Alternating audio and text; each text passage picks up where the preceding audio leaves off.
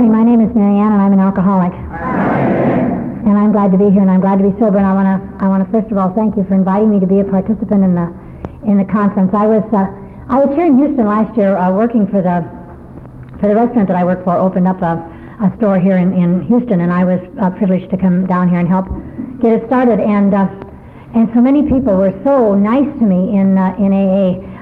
Came from long distances and dragged me around to meetings and took me places, and I'm very grateful that to be back here again, because I have such a nice feeling about Houston. And just in case you're interested, the Los Angeles Times says that the Houston economy is perking up. That was the front page headlines in Los Angeles Times on my way down here yesterday. So I bring you good news from Los Angeles.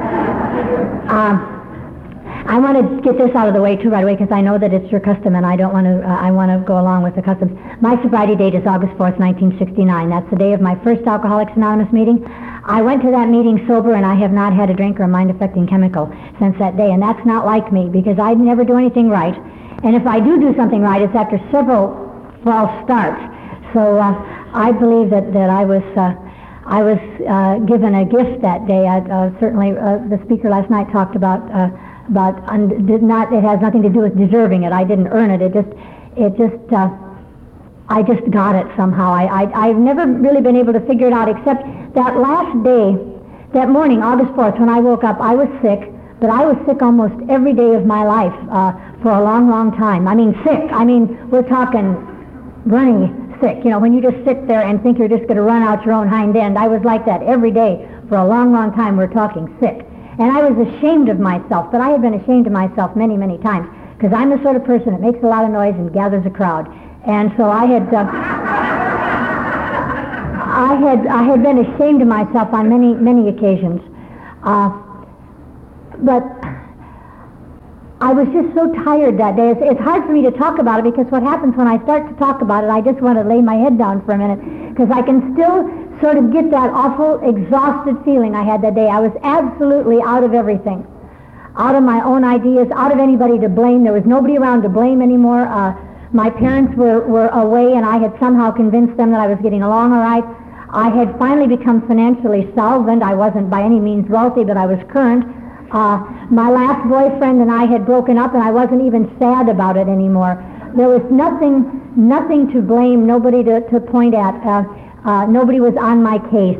I was just absolutely out of my own ideas, and I didn't know what I was going to do. So I did what I've done all my life. I went to work, because I'm a worker. If I can get out of bed and I'm not locked up somewhere, I go to work. And I went to work, and I was cleaning off a table in the restaurant where I was working, and the thought occurred to me, why don't you try AA? And I have not drank from that day to this. And I'll tell you a little bit about what led up to that. And also another vital statistic I'll get out of the way, because I always want to know this. I'm 47 years old. I always want to know how old people are. And in lieu of a facelift, I pull my hair back real tight.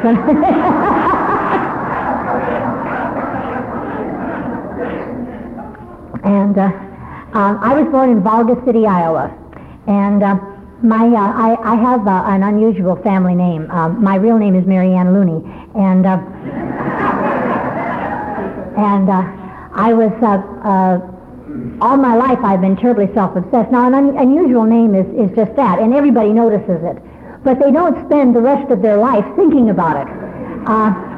But I thought that was my earliest, so far as I can see, and I want to get this out of the way too, I have examined my case and approached it from every angle. Believe me, I have studied myself. Drunk, sober, before drinking, I have studied myself. And the conclusion that I have come to is that all the problems that I had, the reactions to the problems that I had, which caused my personality disorder, stem from two things. I had a funny last name, and I had irregular menstrual periods. And as far as I can see, those are truly the things that bothered me the most, and the things to which I was always reacting, no matter what I was doing.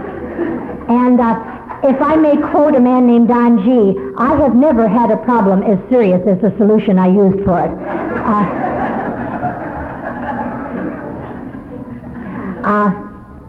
So here I am in northeast Iowa with a funny last name and a bad attitude, and I embark on life. And I had a lot of good luck in many ways. I grew up I spent most of my life in a little town called Owine, Iowa.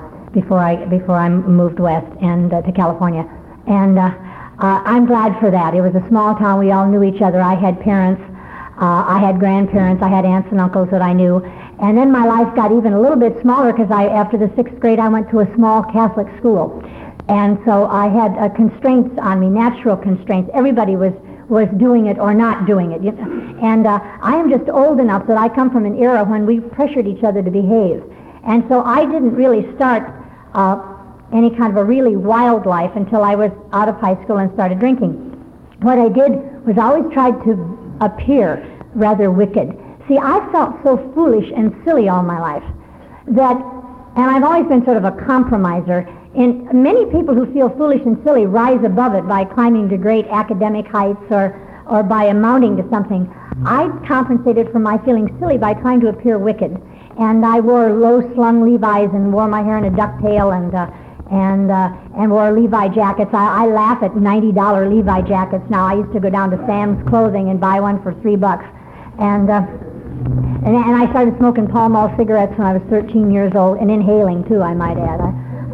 Half measures are not going to get me anywhere. I was stuck in those Pall Malls when I was 13 or 14 years old, and I used bad language. They always say that people are wont to say that cursing is an indication of a bad vocabulary, and I don't believe that at all, because I have a very good, and I've always had quite an extensive vocabulary, especially for my education. And one thing I know is the power of words. And swear words can be mighty powerful. They can make a silly-feeling little twerp with no boobs and irregular menstrual periods feel tough and brave and strong. And so this is how I started shaping myself. Now you can see why I needed a drink by the time I was 18. This is not to say that I never had anything to drink when I was a kid, but I never had enough alcohol to have it do anything for me. I went out on a date one night when I was 14 or 15 years old with an older boy of 18 in the service. He was a serviceman, and I think I drank a can of beer that night. But it frightened me. What was going on around me scared me. Because I've always lived kind of two ways. I've always wanted to be a good Catholic and prayed for stigmata, and on the other hand, I wanted to be wicked. So I've been in conflict most of my life. And when I got out of high school, I went off to a hairdressing academy. Now, I have absolutely no talent whatever for hairdressing. I had wanted to be a movie star. But I also knew how one became a movie star. One was discovered. And I hadn't gotten discovered by I guess the talent scouts passing through Oline had just missed me somehow. So I had to get a career. And I didn't know how to do anything. Now, I have a rather high IQ, not remarkably so, but I think it was in comparison to the way I behaved. I should have acted better. According to what showed up on these IQ tests, I should have behaved myself better than I was behaving, or amounted to more than I was.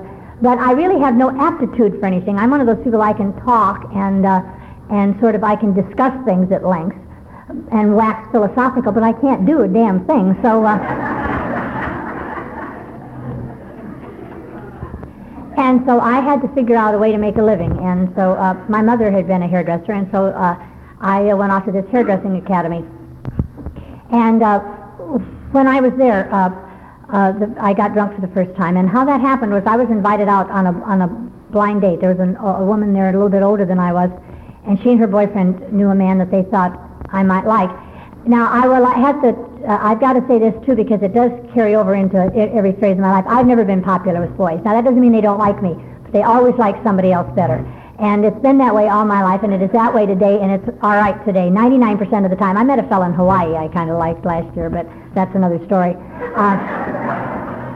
But for the most part, I've been comfortable with that. But when I was younger, it was more difficult.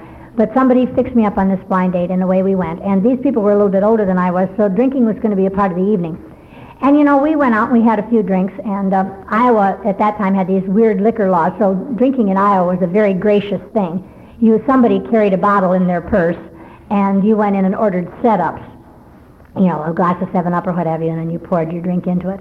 And so we had a couple of drinks. And I remember telling the woman the other woman that, I'm not used to drinking, and if we're going to go out to eat, maybe we better do it now because I am beginning to feel this. And so she told somebody else that. Now that sounds sensible, doesn't it? That certainly sounds like a young woman who knows herself and is going to go well in this world. And what happened was this. That little click that every alcoholic knows happened to me somewhere along that night. And I went from being somebody out for the evening to a drunken, crazy woman, just like that. Just like that. And I remember that first drunk almost as if it happened last night.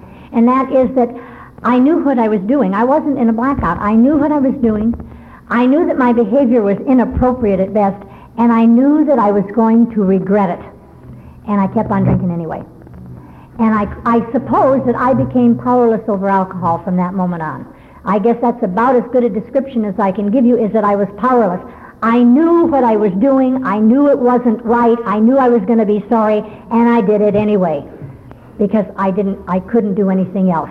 And I kept drinking until I was physically stopped because I got sick and because the people who were with me, I became less cute as the evening progressed. There's a line in the book that I can remember when I first read it.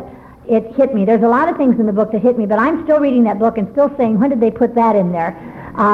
But at the time that I read this, it had an impact on me, and it says something to the effect that the alcoholic is rarely mildly intoxicated. He is always more or less insanely drunk. And that applies to me. I only had an 11-year drinking career, but it was characterized by the fact that most of the time when I was drinking, I was more or less insanely drunk, obviously so. And yet, it took me 11 years to stop because I always said to myself, this time it's going to be different. This time it's going to be different. I can remember when I was a young girl living in Cedar Rapids, Iowa, the big city, and I would walk down to Ruffin's Tap every night on 2nd Street, and every night I would say that same prayer, please God, don't let me make a fool out of myself tonight.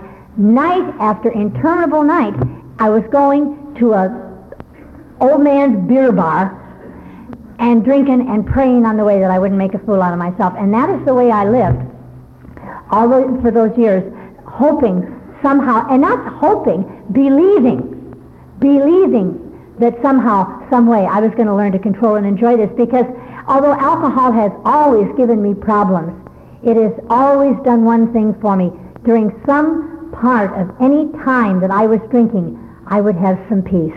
I would have some relief from the terrible burden of being me, because I have disliked myself and loathed myself and been embarrassed about myself since I was old enough to have feelings.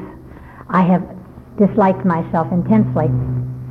And when I drank, I would have a brief period of time where that didn't matter, where if people were looking at me, I didn't care. It's a funny thing about a personality like mine, and I don't believe that I'm alone in this. I could be looking fairly normal and feel so weird and so out of place and so odd, and just my guts would be tied in a knot. And I probably on the outside didn't look that different from anybody. I've looked like this most of my life except for the gray hair and the crow's feet. This is what I've looked like all my life, and I don't think that there's anything remarkable about the way I look. But yet when I was not drinking, when I was a young girl, I was tied up in a knot almost all the time about, are they looking at me? What are they thinking? Are they laughing at me? And yet when I was drunk, I could behave in the most bizarre manner, but there would be that little inner core of peace where nothing mattered. And so I drank, because it wasn't a very good answer, but it was the best answer I could come up with. Now, I graduated from that hairdressing academy because I am a person who can't succeed at anything, but neither can I completely fail, which is really, I think that's one of the reasons why I didn't drink for any longer than I did, because I never could completely give in. So I was exhausted all the time from this interminable struggle to suit up and show up one more day. I remember that the only time drinking ever looked good to me was one time when an old boyfriend of mine, I got saddled with him and some of his companions one night after I was sober as a favor to his mother. And there just were bums, absolute unmitigated bums. I took the little bit of money I had downstairs and gave it to my landlady because I did not trust these guys not to steal from me. And this was my old boyfriend. But there was something about their freedom. They were absolutely free. There's that kind of freedom that I guess Clancy talks about it, that the guys down on Skid Row don't commit suicide because there's no pressure on them anymore.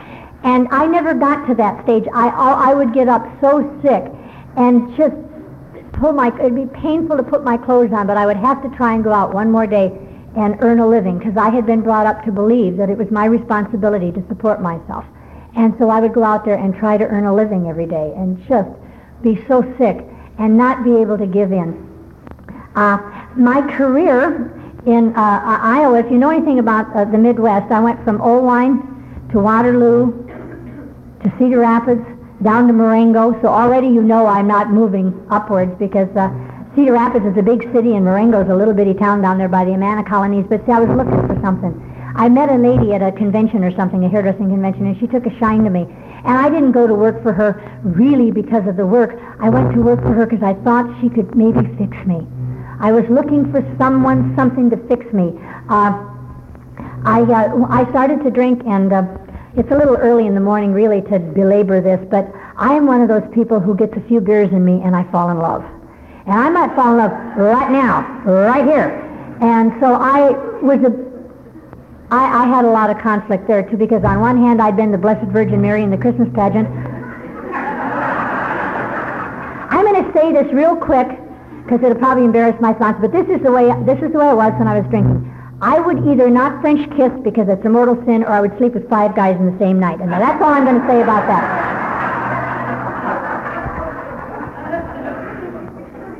So I had, needless to say, had a lot of conflict. And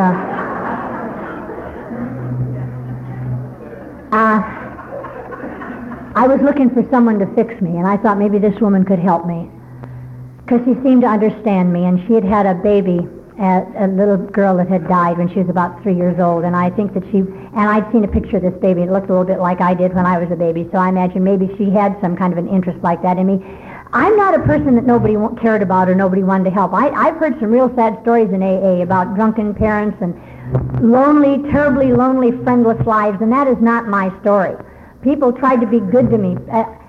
I remember when I finally moved to Las Vegas, where people are mean sometimes, I had to comb the streets to find people to treat me bad, and then I had to push them beyond their endurance.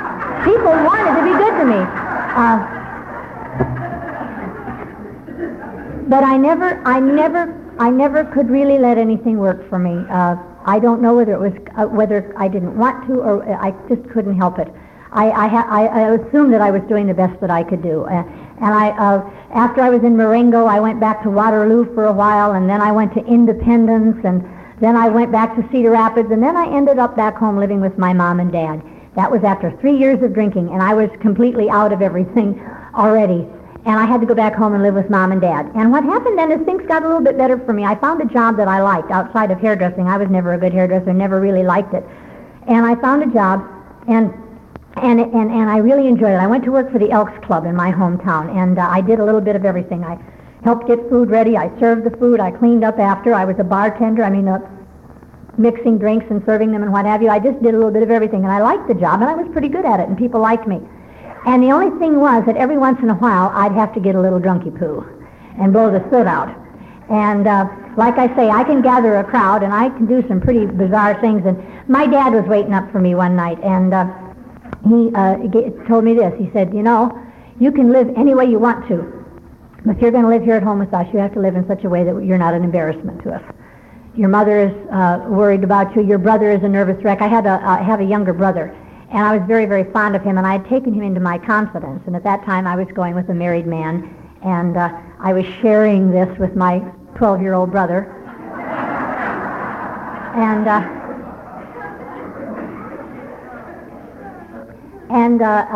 he said, you know, your brother isn't all torn up because he feels loyalty to you, and he also feels a loyalty to us. And I knew what my dad was talking about. I knew that the behavior he objected to took place when I was drunk. Now, that is not the same thing as conceding to my innermost self that I'm an alcoholic, but it was good enough that I stopped drinking for a while. Now, first I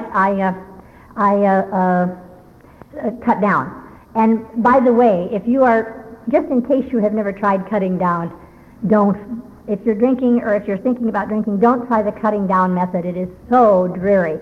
I cannot imagine why anybody would drink who wouldn't want to at least get a little drunk, for God's sake. But I took on this 3-drink-an-evening situation until it just became such an exercise of futility that I quit drinking entirely for about 6 months, and I moved to Las Vegas. And 3 days after I moved to Las Vegas, I started to drink. And, they talk about the progression of alcoholism, and I can only tell you that I had drank for a while back there in Iowa, and certainly some bad and embarrassing and humiliating things had happened to me, but I'd never got beat up. I went to Las Vegas, and after I started to drink, within 2 months' time, I'd got beat up twice. Once, some guy just beat the hell out of me, and one other time I got in one of those sicky-poo situations with the twisted-up coat hangers and the cigarette burns, and it was just we were just a bunch of friends out for the evening, and one thing led to another, and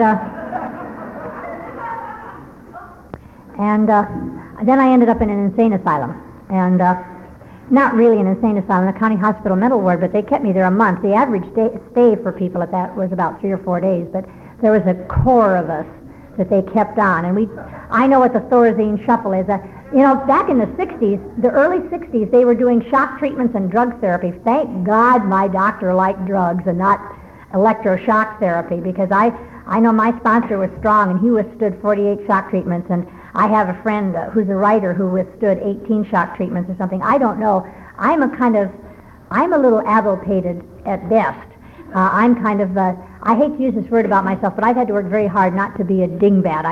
I don't mean to be, but I am really one of those rather, without ever wanting to be at all, I'm one of those rather fluttery, absent-minded women who, and I've been like that all my life, so I'm just as glad I got the Thorazine instead of the electric shock treatments, but I took this Thorazine and shuffled up and down the hall, and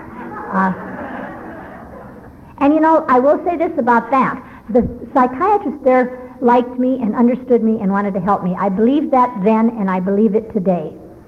But he could not, and I believe that he understood me. I believe he understood my case, but I'll tell you how he approached it. We're going to get this thing settled. We're going to find out what's the matter with you. You will be able to look at it and see what's wrong with you, and then you will change. Surprise! When I look at things myself, it becomes very painful. And what happens when the pain gets too strong is I have an answer for it. I drink a shot of whiskey. And then I have another shot of whiskey. And by the third shot of whiskey, I can twist that around to where I think it's kind of cute. And so that's how well the psychotherapy worked for me. I left Las Vegas in 1965, and I moved to Southern California, and I've lived there ever since. I went to work in taverns. Every once in a while, when I have I've been sober in my group for about 18 years now, and I know that people know that I drank, but I think that they don't. Sometimes it's hard to believe that anybody really did. You know that they did those things, but you figure it couldn't have been quite like that. And every once in a while, I drive someone by some of the taverns that I used to work in and show them some of the joints where I ran around half naked, disporting myself for my clients. And that was another thing I was a failure at, too. You have never seen anybody look any sillier than me in a little bathing suit or a leotard scampering about trying to look seductive. I will never forget till the day I die.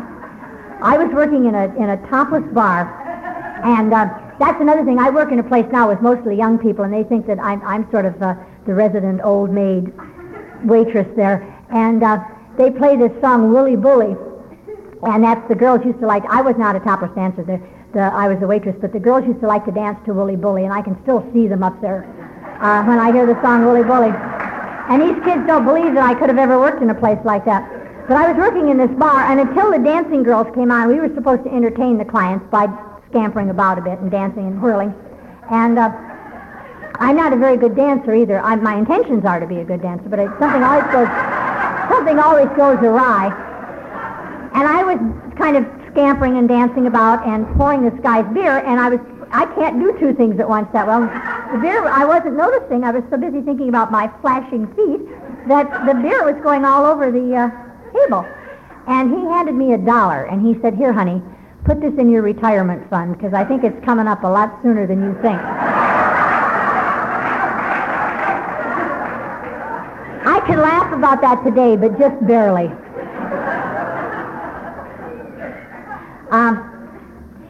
And you know, I want to get off of this drunkalog and talk a little bit about recovery, because we all know how to drink here. I would imagine that there isn't anybody in here who doesn't already know how to drink. And some of it was funny in the retelling. It's funny, but for the most part, even my bizarre episodes didn't get me here. It was that awful underlying emptiness, and that I've had some moments of clarity before I stopped drinking. I can remember standing in front of a slot machine in Las Vegas, and my hair was, I think I was not drunk. I probably had one of those terrible hangovers that I used to get when I was younger, where I just couldn't drink. And I can remember saying to myself, if you're such a hot little number, how come you're standing here playing this slot machine all by yourself, so that nobody ever calls you up? And it was like that, really, that awful loneliness, and that all alcoholics know about that. And that question, I'm sure that everybody else in this room at one time or another has asked themselves this question, and it was a question that I've asked myself all my life. What the hell's the matter with me? What's wrong with me? And that's primarily what got me here, was that terrible loneliness, because at the end of my drinking I had a little bit of money. I had a job as a waitress. I'm a waitress today. I don't have a rags to riches story. I have a moderate income to moderate income story. I've been financially solvent since 1968, where I haven't had to live hand to mouth, and I got sober in 1969. So I had figured out a way to earn a living. I was fairly well liked in the job I had. Like I said, I'd lost my last boyfriend, but it wasn't all that painful anymore. I had some cloth furniture in my house. I didn't have just pretend Naugahyde anymore. I'd been able to buy a little furniture, and I lived in a fairly nice part of town. And I woke up that morning knowing I couldn't live any longer the way that I was living. And I went to work that day, and I heard that voice inside my head say, "Why don't you try AA?" And I went home from work that afternoon, and as I was walking from the bus stop, I said to myself, if I'm going to AA tonight, I guess I won't go over to Pete's this afternoon. Well, I had to go over to Pete's every afternoon, because I did get through a work day without drinking, because I went to work at 6 and got off at 2. So I was able, by sheer grit and pluck. Don't let anybody tell you that alcoholics don't have willpower. When you have a daily drunk of a waitress who gets up and works the morning shift every day, you have somebody who has willpower. And I was able to get to work every day. But when I got off work, I had to drink. I wouldn't even get out of my uniform, because not only did I have to drink, I had to drink in the company of other drinkers, because I was so lonely and so afraid by that time that I couldn't be alone until I was absolutely passed out, just semi-passed out. I had to be around other people because I was afraid all the time, just terribly afraid all the time. And I didn't drink. I somehow or another did not take a drink, and I went upstairs to my apartment and I called Alcoholics Anonymous, and I found out where a meeting was that night. Then I called my mom and dad back in Iowa, and I told them that I was going. I used the word for the first time. I said, I'm pleased that I'm an alcoholic, and I'm going to go to an AA meeting tonight. And I was making a commitment. I didn't realize it, but I was, because my parents were not the type of people who were going to, 6 or 7 months later, when they talked to me, say, oh, by the way, did you ever go to that little meeting you said you were going to go to? The next afternoon when I got off work, as I was walking in the house, the phone was ringing. Did you go to that meeting last night? How was it? But I found out where the meeting was. And, you know, I don't know what happened between the time I made those phone calls and going to the meeting. I only know what didn't happen. I didn't drink, I didn't use any drugs, and I didn't go mad. And I was so crazy with anxiety all the time that I used to literally, I'd try not to drink once in a while. I would literally jump up off the sofa and tear across the street and run into that tavern and order a drink because I couldn't stand it. I went to the meeting that night, and I can remember walking from the block from the bus to the meeting and wondering what I was getting into. And I walked up the steps to this little house because I finally found what I was looking for. And I still had just enough theatrics left that when I got there, I posed in the doorway. And somebody came up to me, and I said, is this the place? And they said, yes, it is. And then I tripped when I went across because that's what I've been like all my life. I'm one of these people, I make the grand statement, I turn on my heel to walk away, and I let a fart. You know, that's somehow things are never worked out for me the way I intended. And that was one of my last grand gestures, was, is this the place? And then tripping over that balustrade. And I went and sat down in the meeting, and I can remember it seems like the meeting started right away, and they said, are there any alcoholics? And they encouraged me to put up my hand. are there any newcomers? And they encouraged me to put up my hand. And with that, I started to shake really violently. I mean, shake. And I said, oh, this is ridiculous. I didn't drink that much. And I'm so glad I was in a small meeting, and a lot of the people in there had been sober for a long time. And there were these old time drinkers. When I got sober, I think that I've been sober now for 18 years, and I got in on the last of the Jake Leg people. There were some of those people still there, and so nobody got very excited about this little bit of shaking I was doing, so I wasn't rushed off to a detox or to a treatment center or to any, and I just sat there and shook, and I'm so glad, and I don't really want to make any statements about anything, but I will say this, I'm glad that I felt every physical discomfort of my getting sober, because I appreciate my sobriety, not only for the emotional thing it's done for me, but I can remember what it feels like now to come off of a drunk and to not really know whether you're foot or horseback. I went to work, I did things, but I can remember standing there taking an order at a table, and somebody said, I'll have bacon and eggs over easy, and I had to think out each word, bacon, and picture it in my mind, and then over easy. That's how, and I'm glad that I had that, because this is very, very valuable to me on every level, physically, emotionally, mentally, and spiritually, because I've been here for the whole time. I have been here for the whole time, and I shook out my drunk in the meetings. And I sat through that meeting, and I didn't remember anything the speaker said, except it was all black and white. There was no gray. And I don't know how that applied to my case. That's just what I remember from his talk. And after the meeting, they surrounded me and gave me a lot of literature. They gave everything. What happened to Joe, what happened to Alice, Letter to the Alcoholic Woman, young people in AA, I was only 29, and everything. The Fortune Story, the Jack Alexander article, I got it all. And they gave me the big book. Now, like I say, I had a little money, but I hadn't brought any with me. I think at that time the big book was $5.50. And I had only brought enough, I think I put $1 in the collection plate. So I said, I'll write a check out, because I had money. But I was dressed like a bag person. I had on an old sweater, pair of jeans, an old dirty pair of tennis shoes, no underwear on. My hair pulled back with a rubber band, granny glasses, and a cheap old plastic purse hanging on my shoulder. I suppose they figured my check wouldn't be worth the paper it was written on. So they said, oh, that's okay, dear, you pay us later. And I went home that night. Someone gave me a ride home. And I went upstairs to my apartment. I went to bed, and I read that literature, and I hadn't been able to read in a long time. I was just too frantic, and I couldn't read, and then when I was drunk, I didn't care whether I read or not. But I was able to read and be fascinated by that literature. And then I went to sleep, and I slept the night through. I woke up the next morning to the alarm clock ringing, and that hadn't happened in I don't know how long. So see, already a flip-flop in my personality has taken place. Really, that is really the single most dramatic thing that's happened to me in my sobriety was that first 24 hours when I did not take a drink without knowing what I was getting into, that I went to a meeting and sat through it, that I went home and was able to read, and that I was able to sleep a night through. And that is really, I think, probably the most dramatic thing about my sobriety. The rest of my sobriety has been a series of small steps forward and some great leaps backward and then forward again. But I believe that sobriety is a gift, but the maintenance of it involves a great deal of hard work. And I'm here to tell you that I have been willing to do that, and I'm going to tell you a little bit about that in the time that's left, about what I have done, because I believe, I don't quote anybody else about God, because I believe that sometimes you, with the best intentions, can misquote people.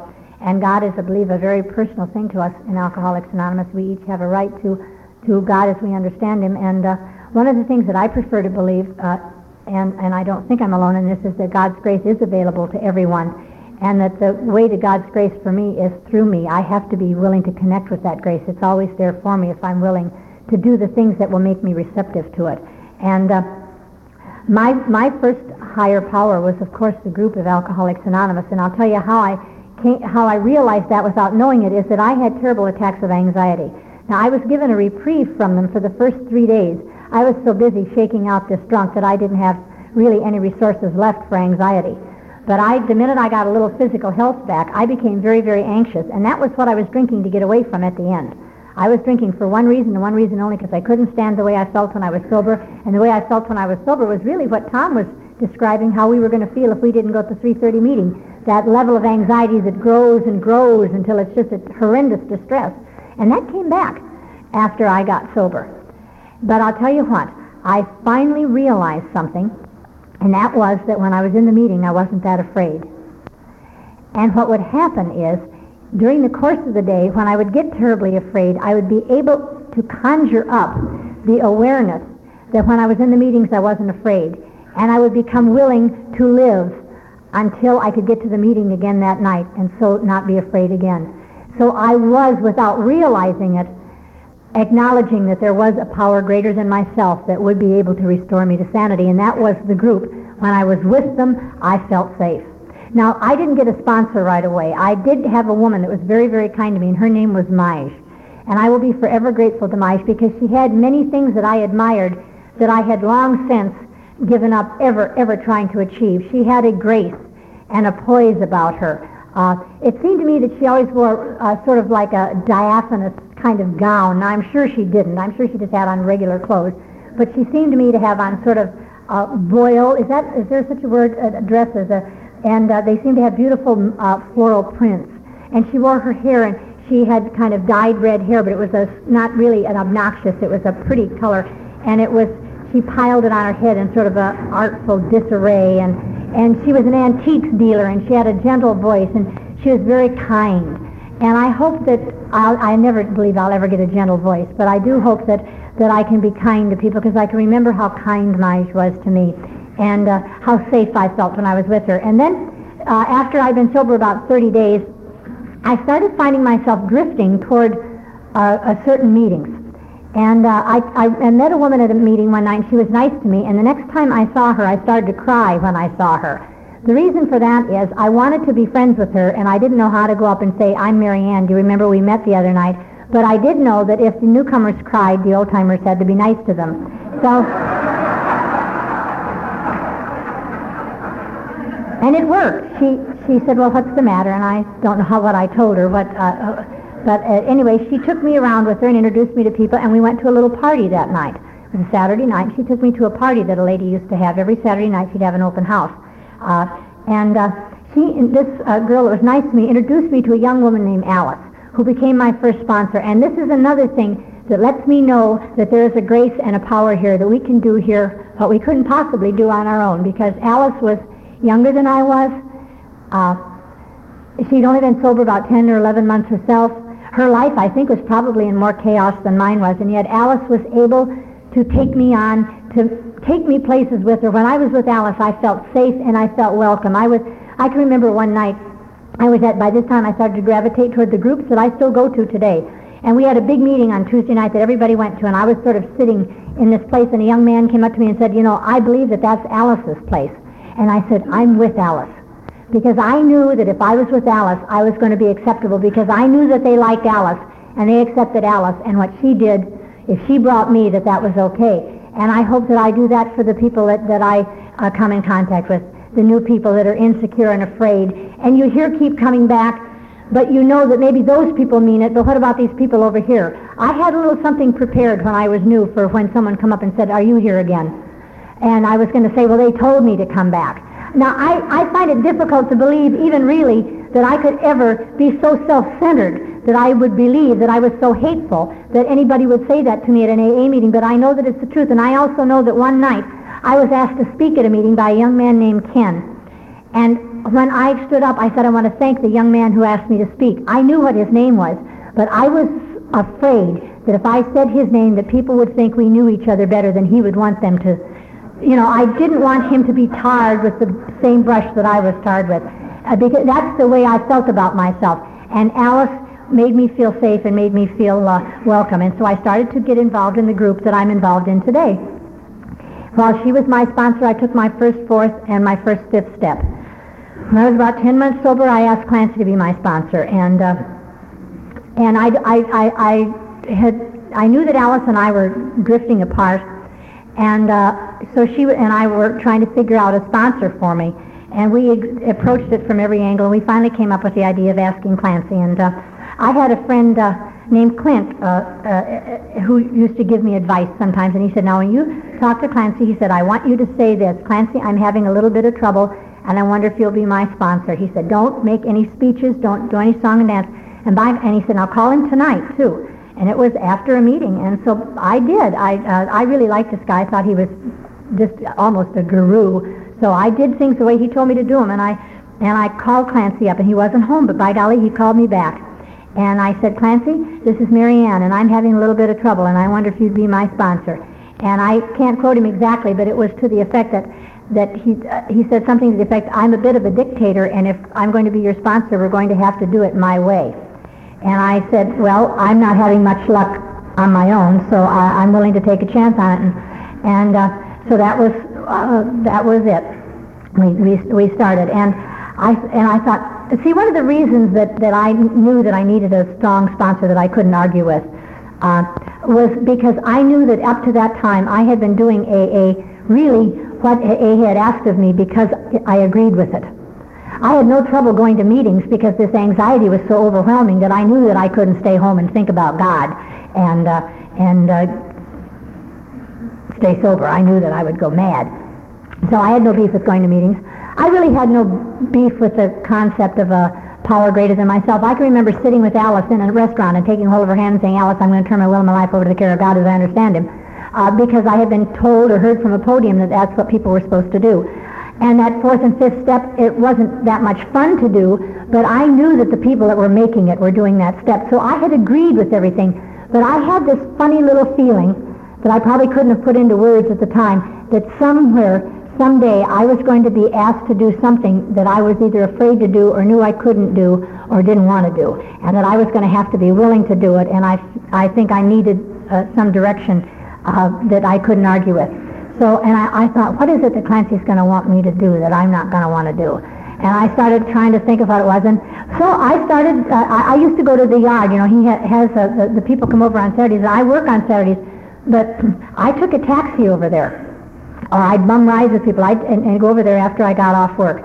And I can remember one time a whole bunch of us took Clancy to the airport to go to one of his speaking engagements. A bunch of us, big crew. There weren't very many of us went to pick him up at 5 o'clock in the morning, but by golly, I was one of them. Because I thought, I'm going to throw myself into this with the same enthusiasm that I did for drinking. And so I was there.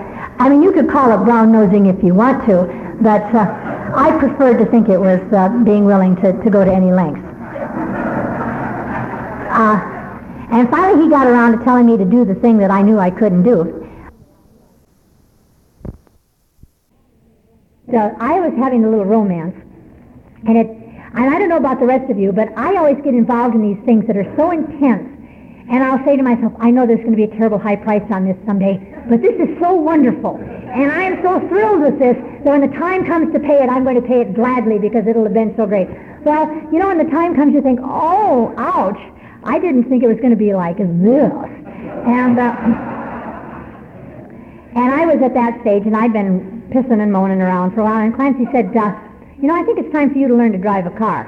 Well, now, this was not a transportation problem I was talking about. This was a broken heart. See, I had never been able to drive a car. I told you I'm a bit of a dingbat. I didn't mean to be, but I am at least a responsible dingbat. I have never driven a car, and that's why... that's one of the reasons why I'm very grateful that I didn't. Somehow or another, I never learned to drive a car until I got sober, and then I told Clancy I can't, because I said I'd like to, but I can't because I'm just too crazy. There's something about me I can't do it. And he said, and I believe that I am quoting him exactly on this. I feel free to quote because I've never forgotten this. He said, you are too sick to decide what you can do and what you can't do. That's my job. And he said, I believe that you are well enough to call up the California Driving School and ask them to send someone over to teach you to drive a car. He said, you would feel more like a human being if you did more of the things that human beings do. And if you do this, you will reach a degree of freedom that you never dreamed possible. And that's one of the reasons why I believe very strongly in sponsorship, because he knew all those things about me that I hadn't told him. He knew that I did not feel like a human being, that I knew that something had been left out of me and I didn't know what it was, but that all I could do was the things that I absolutely had to do. I could do two things other than go to AA meetings and get involved in alcohol. Before I got sober, I drank and I tap danced. And I held down a job, because those were things that I had to work, so I did it. And I was, for whatever reason, a fairly good tap dancer. And I drank because I had to. And I had gotten a little life together where I just did the absolute essentials and those other things which I was adept at. And so I knew that he knew that. I knew that he had that kind of insight that he knew I didn't feel quite human. And when I I'm jumping ahead a little bit, but I learned to drive this car with much pain and distress and terror. And then one day I was able to pack that car up and drive cross country to go back to Iowa to see my folks and take this trip all by myself. And I had reached a degree of freedom that I never dreamed possible. You know, I never thought I was going to be able to do stuff like that. I knew from the minute I walked into Alcoholics Anonymous that I didn't have to drink again. I have known that and believed it, that if I was willing to put myself among these people that I would not have to drink again. But it took me a learning process to find out that there was a whole life out there that I could I didn't have to just observe. I could participate. And so that's why I'm a firm believer in sponsorship, because I believe sponsors can see things that we can't see. I believe that I have been able to see things for the women I sponsor that they were not able to see themselves, and I am willing to do that. I am willing to share my experience with them and to make them stretch themselves, because I know what the outcome will be, because I learned to drive that car, and then when I got tired of banging into things, I learned how to drive it carefully.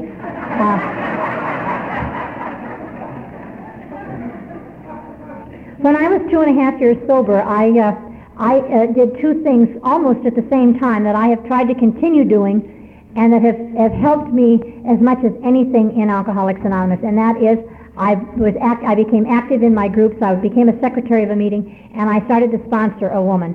And this woman, I couldn't sponsor her, but I knew I had to. And she'll be 16 years sober, I think.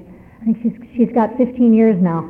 And here are two more unlikely women you've never seen. Here I am, sort of a pseudo hippie, with a job, and wearing long flowered dresses and lots of cheap jewelry. And here's this woman who's had just a tragic life. I mean, we're talking tragedy here, and on top of this really hideous, growing up real poor and an abusive stepfather, and her mother, when her mother found out she was pregnant, her mother had her jump off the shed roof. That's their, that was their abortion, to jump off the shed roof. And this is how this woman had been brought up, and she drank, and now on top of that, she can't walk or talk. I mean, she can walk and she can talk, but not all that well. She has something called locomotor ataxia, and she's a little wobbly-geared, and her speech is slurred, so she appears drunk when she isn't. And this is one angry old gal, and there's nothing she can do about it but seethe, because she is in many cases. And this is what I had to work with, and I didn't know how to help her. So I thought I did the only thing I knew how to do. I told her to do the things that people had told me to do. I thought she either can do them or she can't.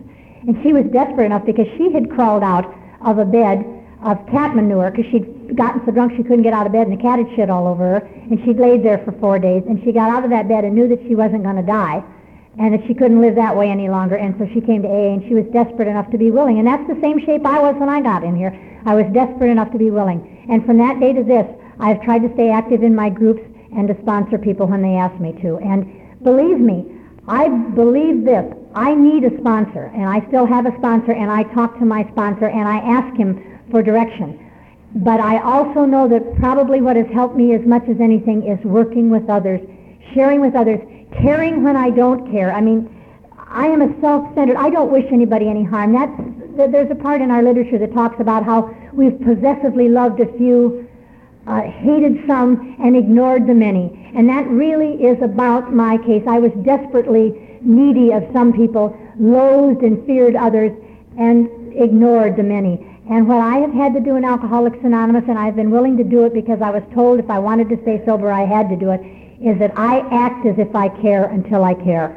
That I help whoever comes along who asks me, who is willing to do what I tell them to do after they have asked me to do it. I don't go out and solicit people. I don't spy on them or say, no, it has come to my attention that you're doing this. I give direction when direction is asked of me. And what I found out is that I have learned to love people. I've learned to love by working here in Alcoholics Anonymous with people that I didn't even know. And I've learned to care about people, and it's bled over into every area of my life, for which I am particularly grateful. I haven't got a big. I didn't live in a cardboard carton and then become an executive in a company, and I didn't go from working in a house of ill repute to marrying a wonderful man and raising a beautiful family. I was a waitress who had kind of weird little romances when I was drinking, to a waitress that had kind of little interesting episodes when I was sober. And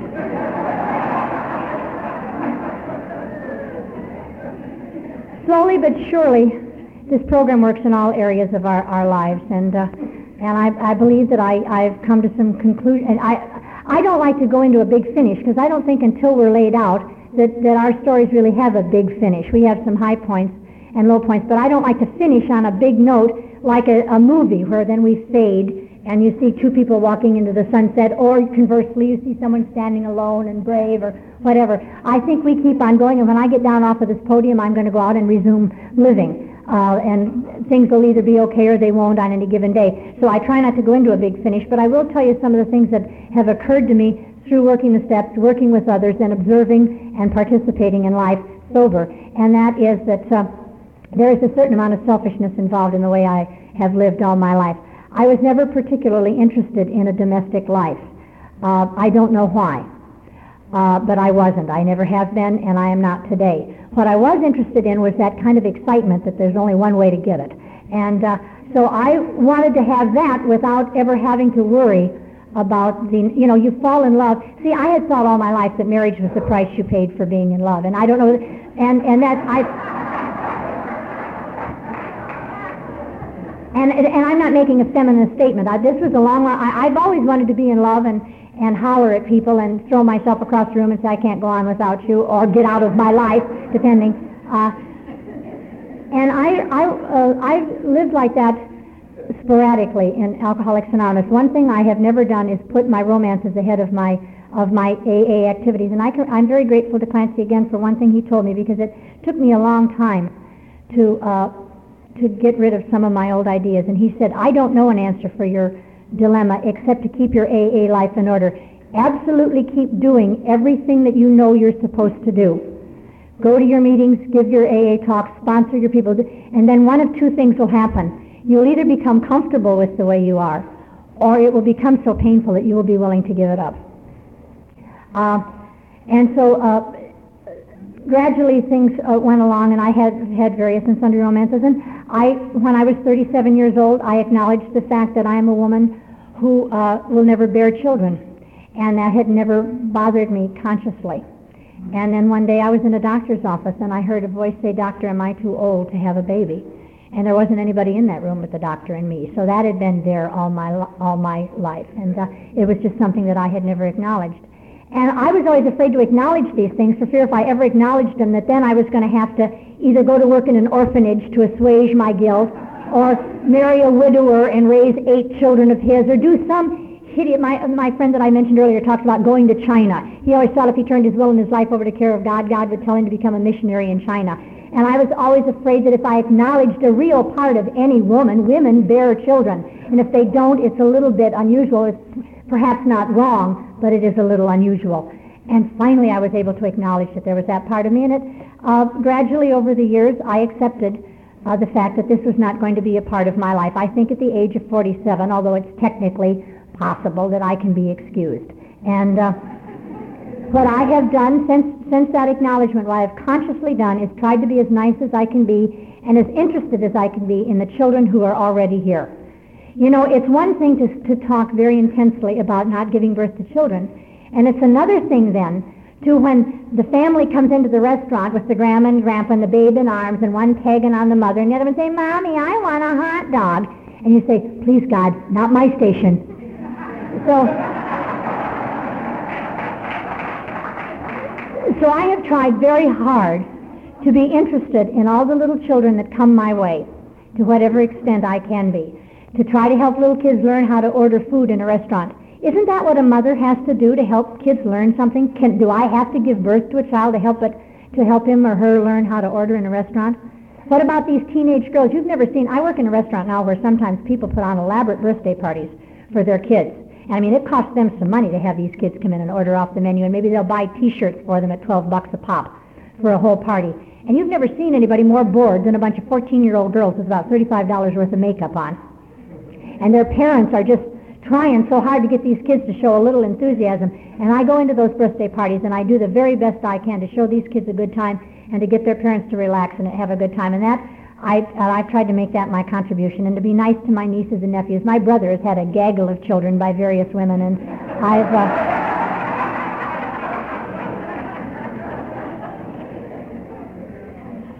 I bought sterling silver cups and sterling silver spoons for each of his children, and the last batch was twins, and I said, you have any more kids that are getting silver plate? This is it, or stainless. And so that's how I've approached that. And then the book is a funny thing. We read it, and then, I read it, and I say, when did they print that? And I know I had been reading something for years, and it says, if we are not sorry and our conduct continues to harm others, we are quite sure to drink. We are not theorizing. These are facts out of our experience. And a few years ago, I thought, by golly, when did they put that in there? And I had to, now I have not done a great deal of harm in my life. I would not stand up here and tell you, but I have been involved, drunk and sober, in situations that could have led to a great deal of harm.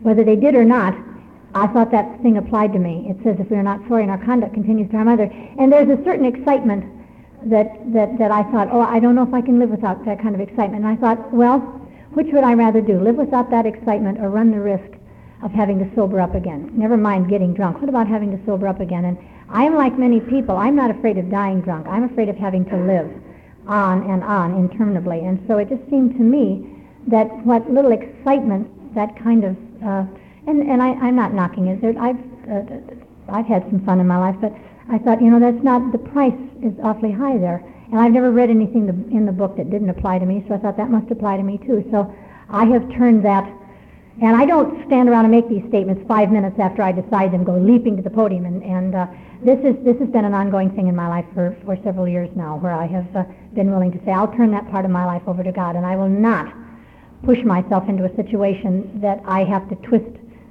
it around to tell myself it's okay. I don't know how, and I don't condemn myself for the way I lived for many years. I believe that I was doing the best that I could do. And now I believe that is no longer the best that I can do, that I have to be willing to grow, that's what Alcoholics Anonymous is about. We continue to grow, and that I cannot take a great leap backward into that situation. Another thing that I came to accept gradually over the years is that I am not between pictures. I am a waitress. And once I started really being willing to do that, because I've always liked waitressing, and once I acknowledged that I liked it and that it would be all right to have it be a career, I overcame a lot of things that I've been trying to overcome. And I will say this for myself, that I kept on working even when I just used to get so discouraged sometimes because I'd work so hard and I'd still make these stupid errors. And young girls coming along would be better waitresses than I was, and I'd think, this is all I know how to do, and I want to do it right. What's the matter? But I think I had that little reservation still that it wasn't really what I was supposed to be doing, that I was supposed to be a movie star, and that I could just kind of take this, as it came. And by golly, now I'm one of the top waitresses at the place where I work. And since June of 1986, I've traveled to Chicago. I traveled down here to Houston. I went to Hawaii, and I'm on my way to New Orleans, because they want me to help train the waitresses in their other restaurants. Now, they take other people, too. So they take some very young girls. It isn't that I'm the only person that's doing this. But I'll tell you something. It isn't that I'm one of them. It's the fact that I'm doing it at all. Because I am not the sort of person, you might hire me because I've got good qualities. I'm dependable, and I don't steal, and I'm reasonably clean, and I can carry a lot of dishes. But I am not who you would choose to say, this is a standard by which we're going to judge you. The way she does it is the way we want it done. And they've done that for me, and I learned that here. I want to talk just a couple of seconds about how AA works in every area of your life and in ways you don't know about. My best friend, besides who I've met in Alcoholics Anonymous, and I don't want to get too small, last month at this time I was home burying my dad, and he, outside of the people I've met in Alcoholics Anonymous, anything I learned before I got here that was of any value to me, I learned from my dad. My dad taught me how to work. My dad taught me how to take care of myself. Many of the work habits that I have today, my dad taught me many years ago, and he died last month, and I knew that he was going to die. His heart had been bad, but we had a little flurry of hope because he had an operation, and he came out of it like a champion. It's a classic case of the operation was a success. The patient died, and we thought he was going to make it, and through a fluke, I found out at an AA meeting. I had come home. I'd gone and been with him during the operation, and I'd gone back to work.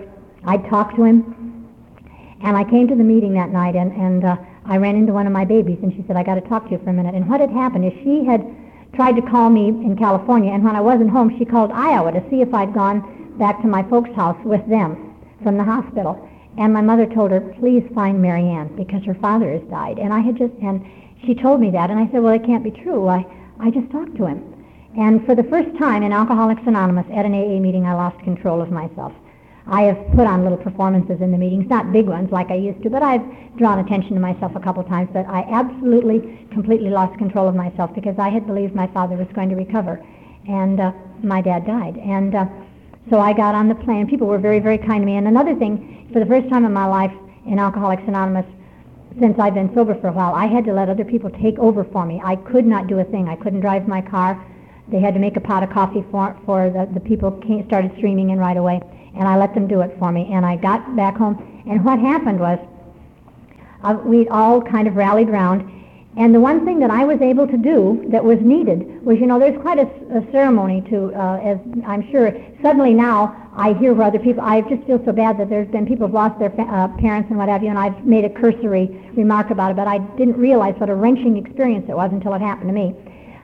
When the laying out ceremony is. And what I did, I found that I could do after the initial shock of seeing my dad laid out, was there was a desk at the front of the parlor part where we were. My mother and my brother, their emotional reserves gave out rather quickly, and they sat down. And I did what I've been taught to do by my sponsor who started this custom in our group, and that is I stood at the door where the people were coming in to pay their respects to my father, walked up to them, shook their hand if I didn't know them, told them who I was, thanked them for coming, asked them if they'd like to come over and take a look. So I said, come over and take a look at Tom. He looks so peaceful. And I was able to do something that I had learned in Alcoholics Anonymous to be of use to my family because they just simply couldn't do it. My mother's emotional reserves are somewhat depleted as it is. She has been rather depressed for the last 3 or 4 years. And my brother, John, had to bring his wife and children, and he had to get involved on the casket buying and what have you, so he was somewhat run down. So I was able to do this, and I'm sure when Clancy started that custom of shaking hands at the door, that he didn't know how handy it was going to come in for a broken-hearted 47-year-old woman in a room with her father. But it got me through that, and I'm very, very grateful for everything I've learned in Alcoholics Anonymous because it's come in handy at times when you didn't know you were going to use it. You sure have been able to use these things. And there's never anywhere for me. God, I didn't fit in anywhere. I looked like a fool in those topless bars, running around dancing and falling over my feet. I couldn't go anywhere respectable because I didn't know what I was going to do after I got there. Who knew how I'd behave after a couple of drinks? I just didn't fit in anywhere. And I fit in here. I belong here. I do okay here. I'm not an unhappy woman today. I lead a comfortable life. I don't want to be someone else. I don't want to be somewhere else. I don't want another set of friends. I'm just really glad to be here, and I'm glad to be down in Houston again. I enjoyed that month I spent here, and I'm enjoying myself this weekend. I want to thank you all for being kind to me.